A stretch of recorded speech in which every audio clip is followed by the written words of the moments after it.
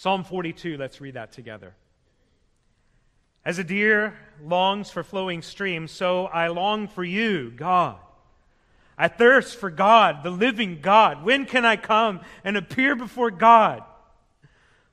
My tears have been my food day and night, while all day long people say to me, "Where is your God?" I remember this as I pour out my heart, how I walked with many, leading the festive procession to the house of God with joyful and thankful shouts. Why, my soul, are you so dejected? Why are you in so much turmoil? Put your hope in God, for I will still praise Him, my Savior and my God. I am deeply depressed. Therefore I remember you from the land of Jordan, from the peaks of Hermon, from Mount Mizar. Deep calls to deep in the roar of your waterfalls. All your breakers and your billows have swept over me. The Lord will send His faithful love by day. His song will be with me in the night. A prayer to the God of my life. I will say to God, my rock, why have you forgotten me? Why must I go about in sorrow because of the enemy's oppression? My adversaries taunt me as if crushing my bones, while all day long they say to me, "Where is your God?" Why, my soul, are you so dejected? Why are you in so much turmoil? Put your hope in God, for I will still praise Him, my Savior and my God. Let's pray. Lord, we thank you for your word, and we thank you that your word gives words to express the anguish of our heart that we experience sometime as believers. Lord, I know that in this last year that many, in fact, most if not all of our congregation has experienced at least some point, some measure of discouragement. And so, Lord, I pray that through this text you would give words to express our hearts, but not only words to express our discouragement, but Lord, I pray also that you would give us hope and a pathway to deal with discouragement in our souls. Lord, I pray that you would bless us as we unpack this rich passage today. We thank you for it. In Jesus' name we pray. Amen. It's very easy in our lives to get discouraged. And I know that in this past year you have probably walked through seasons of discouragement because it has been extraordinarily difficult on so many different levels. Days, months, years, and decades don't go according to plan. You thought things were going to turn out this way, and they end up turning out this way. And the difference between your expectation and reality can often lead to seasons and times of discouragement, whether they last for a night, whether they last for a week, or whether they last for even years. You can walk through times and seasons where you are discouraged. There are times in even one day's span where I can wake up and be encouraged, and by the end of the day be very discouraged and confused.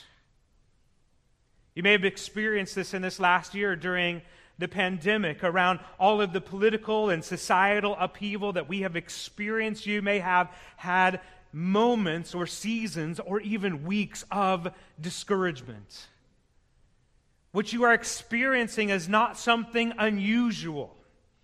It's not something that believers don't know full well. In fact, we know that many pastors even have walked through times and seasons of discouragement. I think of Spurgeon and how many times he even walked through depression. Even the great Martin Lloyd-Jones walked through times of discouragement and depression. Sometimes John Piper says it feels like the devil is sitting on my head when I am on my pillow in the morning and I just don't want to get up. Have you ever felt like that?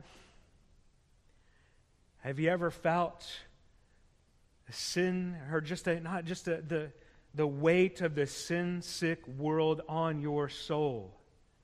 And you look at the state of the world, you look at the state of your life, you look at the state of things around you, and you're just discouraged.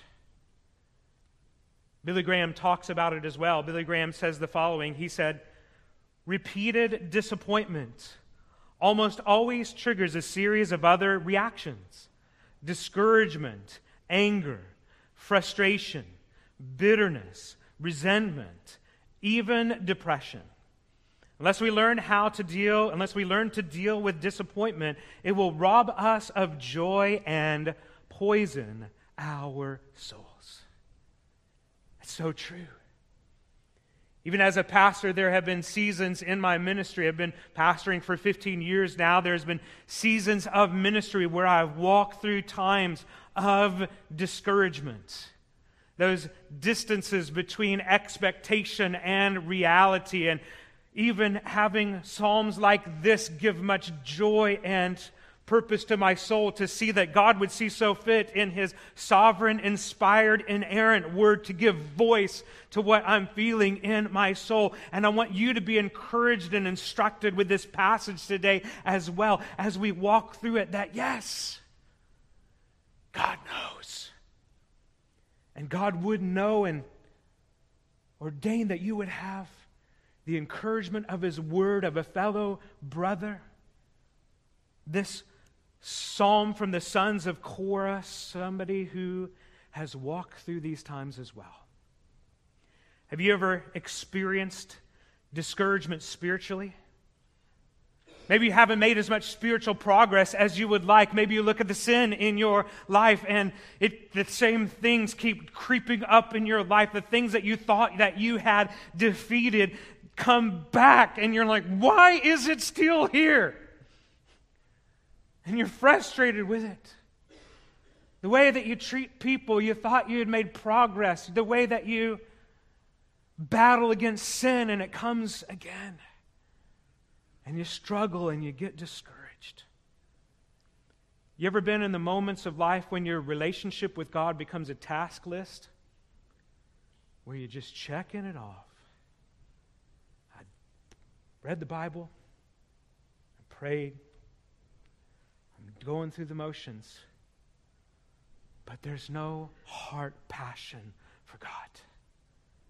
Have you ever walked through those seasons of discouragement?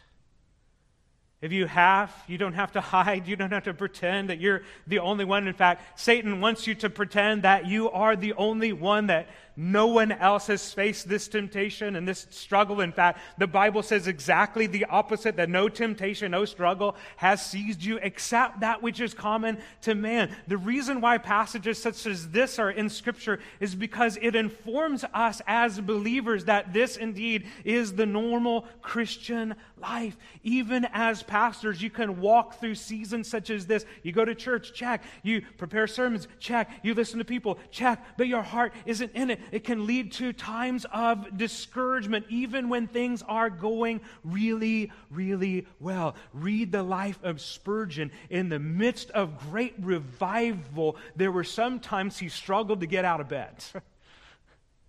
There were some times when he just went away to the sea and wrote in his journal, I think I need to quit. Even the great Spurgeon walked through that. One of the reasons I love this psalm so much is because they're so real. And in fact, they are so real, they make us uncomfortable. Because we don't like to be real in our culture about our struggles. And as we read through this psalm, maybe even it gave words to your soul, and maybe even it made you feel a little bit uncomfortable to give word to the expression of your heart, those very things that our culture that says to put on a spiritual front, instead of examining your heart and receiving the healing grace of God, coming through a fellow struggler who has written a psalm that can give expression to our times of difficulty. So how do we respond when we walk through seasons, when we're crying out, God, where are you? What's going on? What is happening? How do we walk through seasons like this? In this passage, we have three main points, three main areas that the psalmist gives us that help us to respond to seasons of discouragement in our lives. The first is this. Number one, desire to have your soul's thirst satisfied with God. You know what? I think this is a prayer that is, sometimes it's, God, I am so thirsty for you. And sometimes I think we need to pray, God, make me thirsty for you. I want to thirst again for you, for your presence. Even as we sang that prayer earlier today, as the deer panteth for the waters, so my soul longeth after thee, O God. Sometimes the prayer in our soul needs to be, God, I'm not thirsty like I want to be. God, increase in my soul a deeper hunger and a deeper thirst for you and your righteousness. I'm so numb, but I don't want to be anymore. Bring me back to that place where I feel again. That's an okay prayer to pray. In fact, I think that would be a God-honoring prayer to pray. God, you're the only thirst quencher, and Lord, help me once again to be thirsty for you, for your presence, for your Spirit's work in my life, for your words. Desire to have your soul's thirst satisfied with God. The heart's desire of the believer who wrote this passage is to have a close relationship with God. In verse 1, he compares his desire for God with a deer who is panting, who is longing for the flowing streams. He's longing for God. He's thirsting for God, the living God, asking this question, when can I come and appear before God? He longs to not just know things about God, but to be in the presence of God. You know, there's a huge difference, isn't there? You can know a lot of things about God and still long to have the sweet presence of God. You may have a well-developed, systematic theology that would agree with theologians through the ages and still have a longing and a thirst. Where are you? I long to be in your presence and to feel it once again, to know you deeply and passionately once again. To know the burning of my soul, to be satisfied with the drink that only you can give. And that's an okay prayer. That is what this psalmist is praying. In this last year, even right now, if we were to go in parts further south of where we are here in the Northwest, if we go to southern Oregon, they are experiencing extreme drought right now. So much so where I saw in the news a couple of weeks ago that the irrigation has been shut off for many farmers in southern Oregon. They're experiencing just these incredible dust storms in fields that should be fertile if they had enough water. We know what it's like to have a dry and thirsty season in our land. Many of you have walked, that hasn't happened since I've been here, but many of you have walked through seasons when they have had water restrictions. You can only water your lawn on certain days, and even I've been told there are some years when they even shut off the watering altogether and your lawn just turns dry. I was talking to Todd and Scott just the other day when we were hiking in the wilderness, and they told me about how when they were hiking last fall, that some of the springs that we saw that were running and gushing and you could just drink water out of all day long, that all of those streams last fall were completely dried up, and they had to ask the person that was in the lookout over the mountain, they were asking them, is this last stream, is this last one, this last spring, does it have any water in it? And they were hesitant to tell them that, yes, it does, but it's just a trickle. What do you do in those times, in the seasons of your soul, when it seemed like the At one time, the Spirit, the voice of God, the blessing of God, the presence of God was like a gushing fountain in your soul. But there are other seasons in the normal Christian life when it seems like it's just a trickle, or maybe it seems like you pass by passage after passage, or sermon after sermon, or quiet time after quiet time, and all you are feeling is just, where is the water that I once found in this well? Where is the water that I once found that was so refreshing? Where can I find it?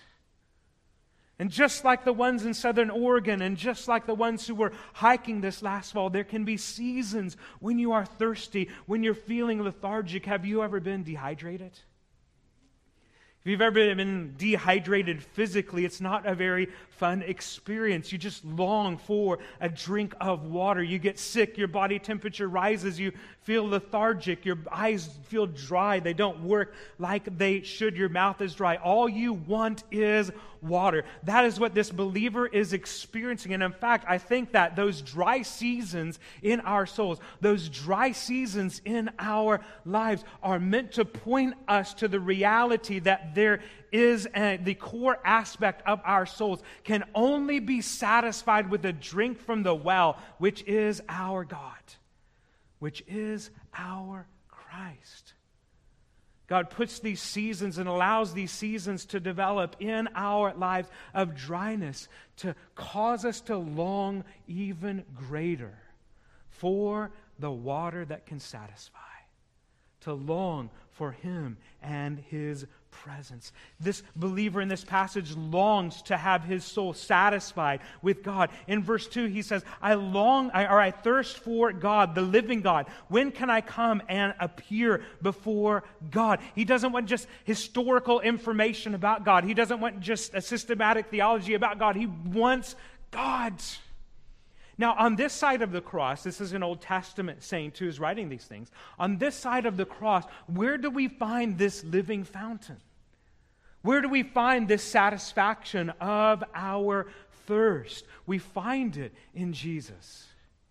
In John chapter 4, verse 10, it says this, Jesus answered her, if you knew the gift of God and who it is that is saying to you, give me a drink, you would have asked him, and he would have given you living water. Ask Jesus, and he will give you that living water. So desire it, ask for it, expect it, and if you don't desire it, ask for the desire to be restored to your soul. Revelation chapter 7, verse 17 says this, for the Lamb in the midst of the throne will be their shepherd, and he will guide them to what? Springs of living water. And God will wipe away every tear from their eyes. The promise of our God in Revelation is that He is going to guide us. He is going to lead us. He is going to walk with us, holding our hands, showing us, no, those are dry wells. No, those are dry springs. I want to lead you to that soul-satisfying source of living water for your soul. And I don't think that's just a reality for the end times. I think that is a reality for us today. In fact, in some ways we are living in the last of days, where we will have this source of living water that the world will long for but can't find. What is amazing about this psalm is that he has a desire for a deeper relationship with God. But notice that his hunger and thirst for righteousness, his hunger and thirst for God is not happening in the good times. It's happening in the midst of a deep trial, in the midst of deep suffering, in the midst of deep pain, in the midst of very difficult circumstances. He longs in the pit of despair for a drink from the well. And so if you are walking through difficult circumstances, through a trial in your life, know that it is in those very circumstances that many times you find your most refreshing drinks from the fountain of living water. Number one, desire to have your soul's thirst satisfied with God. Number two, recognize that you are not alone in your struggle with discouragement. Recognize that you are not alone in your struggle with discouragement. Look at verse 3. In verse 3, he says, "My tears have been my food day and night." That is the depth of the anguish of the psalmist's soul. While all day long people say to me, "Where is your God?" He feels like he is alone. People wonder, is that what you get when you serve God? Look at verses 9 and 10. In verses 9 and 10, however, he says, in the midst of all of that, "I will say to God, my rock, why have you forgotten me?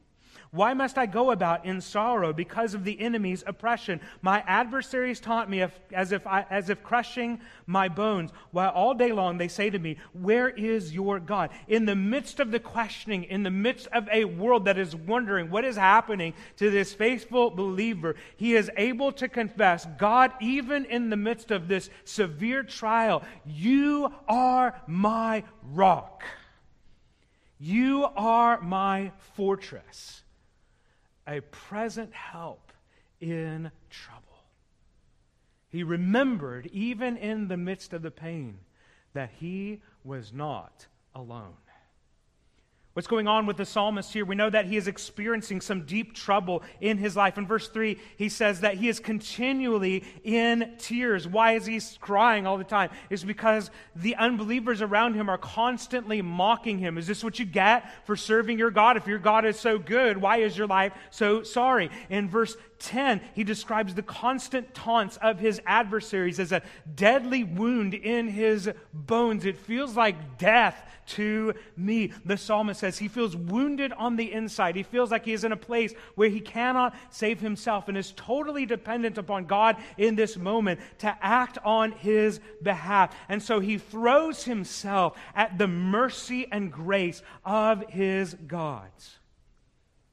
And while he feels attacked by the enemy, the psalmist at the same time wonders if he's been abandoned by God. Look at verse 9 again. In verse 9 he says, "I will say to God, my rock." He reminds himself God is the rock. But then he asks this question, "Why? Why have you forgotten me? Why must I go about in sorrow because of the enemy's oppression?" Have you ever felt forgotten by God? It's an uncomfortable question, isn't it? Have you ever felt in a moment in suffering in your life where you wondered, where did you go? What happened? You have that dark night of the soul. So many faithful believers throughout history have written about. It feels like you are praying for something, going night after night with tears, praying for something, and it feels like your prayers are just bouncing off the roof of your room and just bouncing around, hitting the floor, and never going anywhere. And you wonder what happened. He's being honest with God, but he's not accusing God. I think that's a very important distinction to make. He's being honest with God. It feels like this, but he is not accusing God of anything. He is just simply asking, "God, why does it feel like you've forgotten me sometimes? Why does life feel so hard? Why do my enemies of sin, the flesh and the devil, seem to have the upper hand in my life so often? Why does it feel like you have forsaken me?" He knows that God hasn't forsaken him. He's reminded himself already that God is his rock. He remembers that. But at the same time, he asks the question, "God, I don't want to stay like this. I can't." But he presses into his rock. He presses into that firm foundation. Is there anybody else in Scripture that could pray and say, "God, why have you forsaken me?" Is there anybody else who walked through a moment when it felt like, where is heaven? Where is the Father? Oh yeah, there's somebody else that can relate. There's somebody else that echoes the words of this psalmist, and actually another psalm. There's someone else in the Scripture that can relate to those moments. In fact, in a deeper way, at a deeper level than any of us have ever experienced. The sinless Christ hung on a cross for our sins. And as he hung there, what did he cry out? Eloi, Eloi, lama sabachthani. My God, why hast thou forsaken me? He knew the pain of silence. He knew the pain of rejection, except he was not crying out because of his own sin.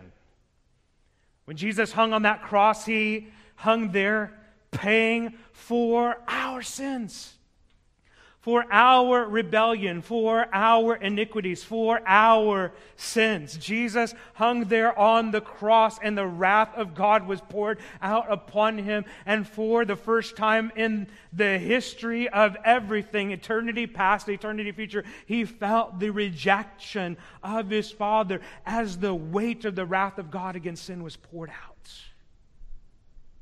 And as he atoned for sin. If you've never trusted in Jesus Christ as Savior and Lord, you discouraged one, I want to encourage you today. You don't have to stay discouraged. The great thing about the gospel is there is a God who knows your pain, who knows what you're going through, who knows that moment of discouragement, who knows that moment of rejection. He knows what you're walking through, and he hung on a cross so that all of that could be overcome in your life, so that you could have a relationship with God and know him. Oh, you can know him.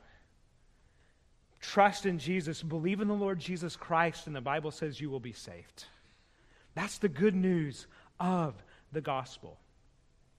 Through all of the struggles, through all of the pain, this psalmist still reminds himself that God is his rock. I saw a big rock on Tuesday this week over on Cannon Beach. I'd only seen it in a particular movie of my childhood. But as I stood and looked at that rock there on Cannon Beach, I think it's called Haystack, is that right? I was like, that is a huge rock. And I was just stunned. I'm like, what do? You just stand there and look at it until you get too cold from the rain. And I watched and I saw. It was really windy that day. In fact, the sand was just blowing over us. It was like I was being sandblasted. But I'm like, I don't care. I got to see this. But as I was watching, I watched as wave after wave crashed over that thing. The tide was coming in. The waves just crashed over it. Boom, boom, boom, boom. And it was probably we were there for over an hour. Jackson's like, I don't care about the cold. I'm building a sandcastle, and you're going to wait. And so we did. You know what I saw that never happened? That rock never moved. It didn't matter how many waves hit it. It stayed there. Many of you have seen it before, and it's in the same place that it was when you saw it. It hasn't moved. And that is the rock that can orient us in the midst of discouragement. And that brings us to the final point, number 3, determined to continually battle against discouragement. The key to this whole passage is in this reality that God is the psalmist's rock, and God is our immovable rock. And when it seems like all around my soul gives way, he then is all my hope and stay. On Christ the solid rock I stand, all other ground is sinking sand. How do you work through discouragement? Let me give you several points from this psalm. Letter A, remember what God has done in the past. Remember, don't forget. Look at verse 4. In verse 4 he says, I remember this as I pour out my heart. What is he going to remember? How I walked with many, leading the festive procession to the house of God. With thankful and joyful shouts. He remembers times in his life where God, who is faithful to me in the past, will be faithful to me in the present and the future. That this season of despair, that this season of discouragement is exactly that. It's a season. It will not go on forever. It will not always be like this. That there is a better day coming. He remembers what God has done in the past. That time when he would walk up to the temple in the joyful, singing, worshiping throng to go to God with so much joy, so much gladness, so much focus on God with soul burning inside of him, delight in Jesus. Remember those times. When was it? Was it a particular quiet time? Was it a particular season of aloneness with God where you just worship God in your quiet time? Was it a particular service or a particular vacation Bible school or wherever it was in your life where, man, I remember that day. I remember that day when I just knew I met with God. And you remember those times, you stand that on the reality and the fact that Hebrews 13:8 says Jesus Christ is the same yesterday, today, and forever. And the same Jesus who burned in my soul years ago or months ago is the same Jesus that will one day again speak to my soul. And so I persevere through it. I remember what God has done for me in the past. You don't forget. Just this couple of weeks ago, we've been trying to meet some of our neighbors, and we met some of our neighbors who are Asian believers. We didn't know they were believers, but we just saw them walking around. We're like, hey, how's it going? Like, good to meet you. And we found out they were our neighbors. Found out their names are Hong and Richard. He said, remember, we're the HR department. Like, okay, I got it. And so they live like 5 houses. So we went over there. They invited us over to dinner. And so we went over there about 2 weeks ago. And we found out when we were there, we didn't know if they were believers or not, but we found out when we were there that both of them are strong believers in the Lord Jesus Christ. And the whole time we just each shared our testimony about how we came. And they have incredible testimonies of how God worked sovereignly in their lives to bring them to Jesus. It was incredible. But I remember after sharing every story, I remember she would say the same thing. That's the Holy Spirit. Look at how God worked in your life. And I think we need to remind ourselves as believers, those moments in our lives where we can look back in our lives and say, that was the Holy Spirit. And He hasn't changed. He's still my God. He's still my rock. I'm not giving up in this trial. Let it be. Don't just listen to yourself. Preach to yourself. Don't just listen to yourself. You got to preach to yourself. You tell yourself what to think. Because sometimes you don't think what you need to think. You got to learn to preach to yourself. One of the problems, I think, is that we listen to ourselves too much and we don't tell ourselves what to think. You have more control over the inner conversation that you have in your soul than you realize. You got to speak to your soul at times. Look at verse 5. In verse 5, he's talking to himself. It's okay to talk to yourself. I talk to myself all the time. You might go by my office and look in there like, who are you talking to? Oh, he's just talking to himself. That's okay because it's biblical. Look at verse 5. He's talking to himself.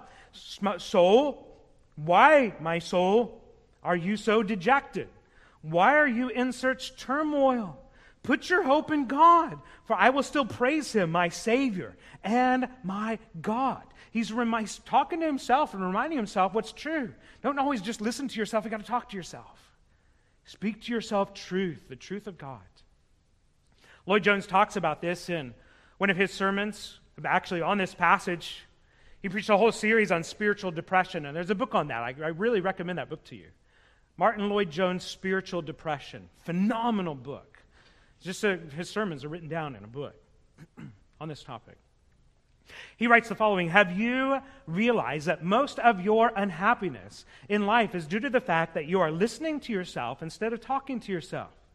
Take those thoughts that come to you the moment you wake up in the morning. You have not originated them, but they are talking to you.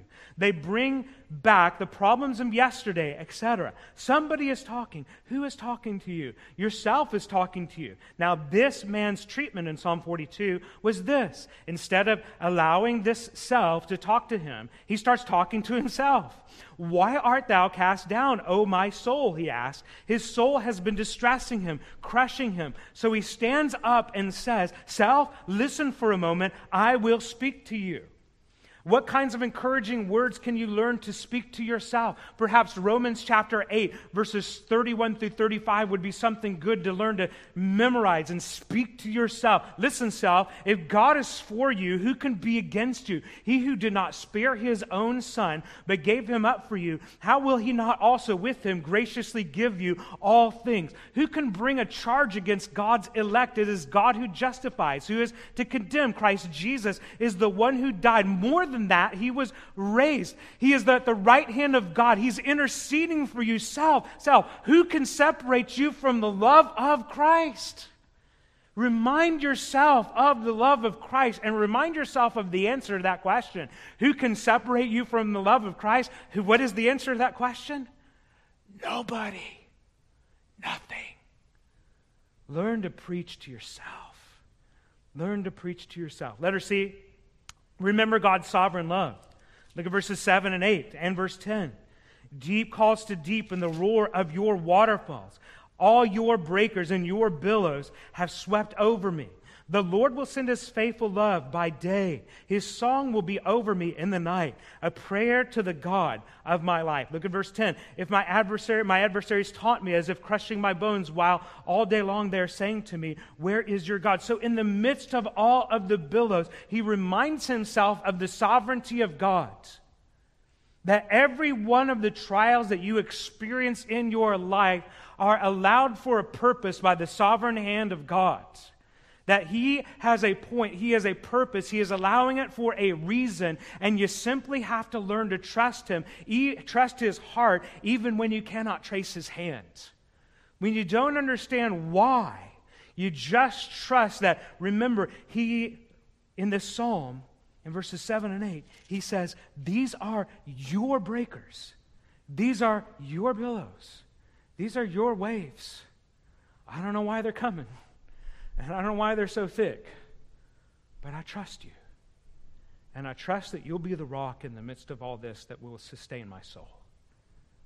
And so you rest on his unchanging grace. When all around your soul gives way, he then is all your hope and stay. Trust in the sovereign love of God. Lamentations 3:22 and 23 says this, in the midst of a man who is suffering greatly, he says this, the steadfast love of the Lord never ceases. His mercies never come to an end. They are new every morning. Great is your faithfulness. Letter D, pray and sing. Learn to pray and sing in the midst of discouragement. Learn to pray, learn to sing. We see that in verse 8. He is praying to the Lord. The Lord will send his faithful love by day. His song will be with me in the night, a prayer to the God of my life. In the night, in the dark hour of the soul, he has learned one of the secrets of seeking joy in the midst of discouragement is prayer, is singing. Now, you may not like to sing, you may not be a good singer, then throw on some good Christian music and listen to some good stuff. Some of you are more modern worship. Some of you all are more like Gaither. Some of you all are more hymn. That's okay. Find what speaks to your soul, that brings truth in song, and listen to it, and let the Lord bless you through modern and ancient psalmists to lift up your heart and soul. To lift yourself. To be lifted up by the blessing of others. Listen to good music. And also pray. I think the reason why the devil fights so hard against prayer and why prayer is so hard is because he knows that prayer is like a lance that's going to be aimed right at him. And it's how you fight for your joy, is you fight for joy with prayer. Prayer is this lance that you can use in your spiritual warfare that will fight the devil for your joy. And you fight him. How do you fight the discourager? You fight the discourager on your knees. You fight him on your knees. That's why it's hard. That's why sometimes it's the last thing you want to do. In the midst of your discouragement, the last thing you want to do is get on and pray. But it's the needful thing. Fact is, it's the very thing that will put the enemy to flight. Pray and sing. Finally, letter E, don't give up. Don't give up. Verse 11. Why, my soul, are you so dejected? Why are you in such turmoil? Put your hope in God, for I will still praise Him, my Savior and my God. He said that before. Look at Psalm 43, verse 5. Why, my soul, are you so dejected? Why are you in such turmoil? Put your hope in God, for I will still praise Him, my Savior and my God. Why does He repeat that so much? Why is that in more than one psalm? It's because when I talk to myself, I have to remind myself that I just talked to myself and remind myself what I just said to myself. Anybody there with me? Because I forget. I don't remember. You have to persevere in these things. Fighting for joy is not a one-time thing. Fighting for joy is over and over and over and over, and you have to be relentless in this fight, because we know the adversary is relentless, but we also know greater is He that is in me than he that is in the world. And we know that our God is victorious. So, fellow discouraged one, those who have walked through these times of despair and discouragement, I want to encourage you today. You're not alone. And you're not weird. You're not abnormal, and you're not a lesser of a Christian. This psalm was written for you. The cry on the cross, my God, why hast thou forsaken me? That was for you.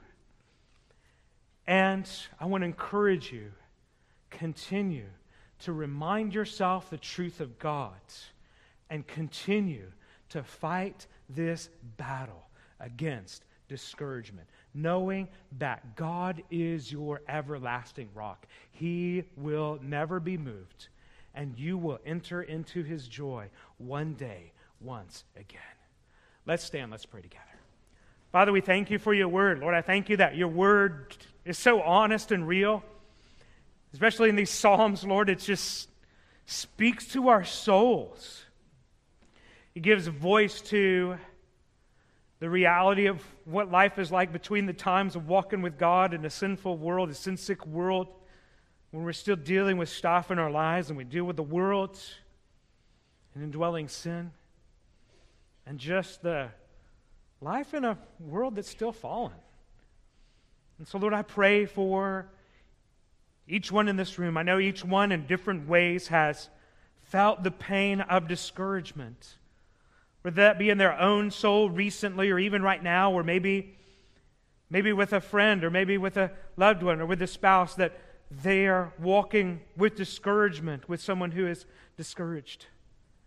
And so, Lord, I pray for each of them. Lord, I pray that You would help us all put our hope in God, put our hope in Your word, put our hope in our rock. Help us to remind ourselves of Your truth day by day. Help us to remember those times that You have worked in the past, and remember that You are the same yesterday, today, and forever.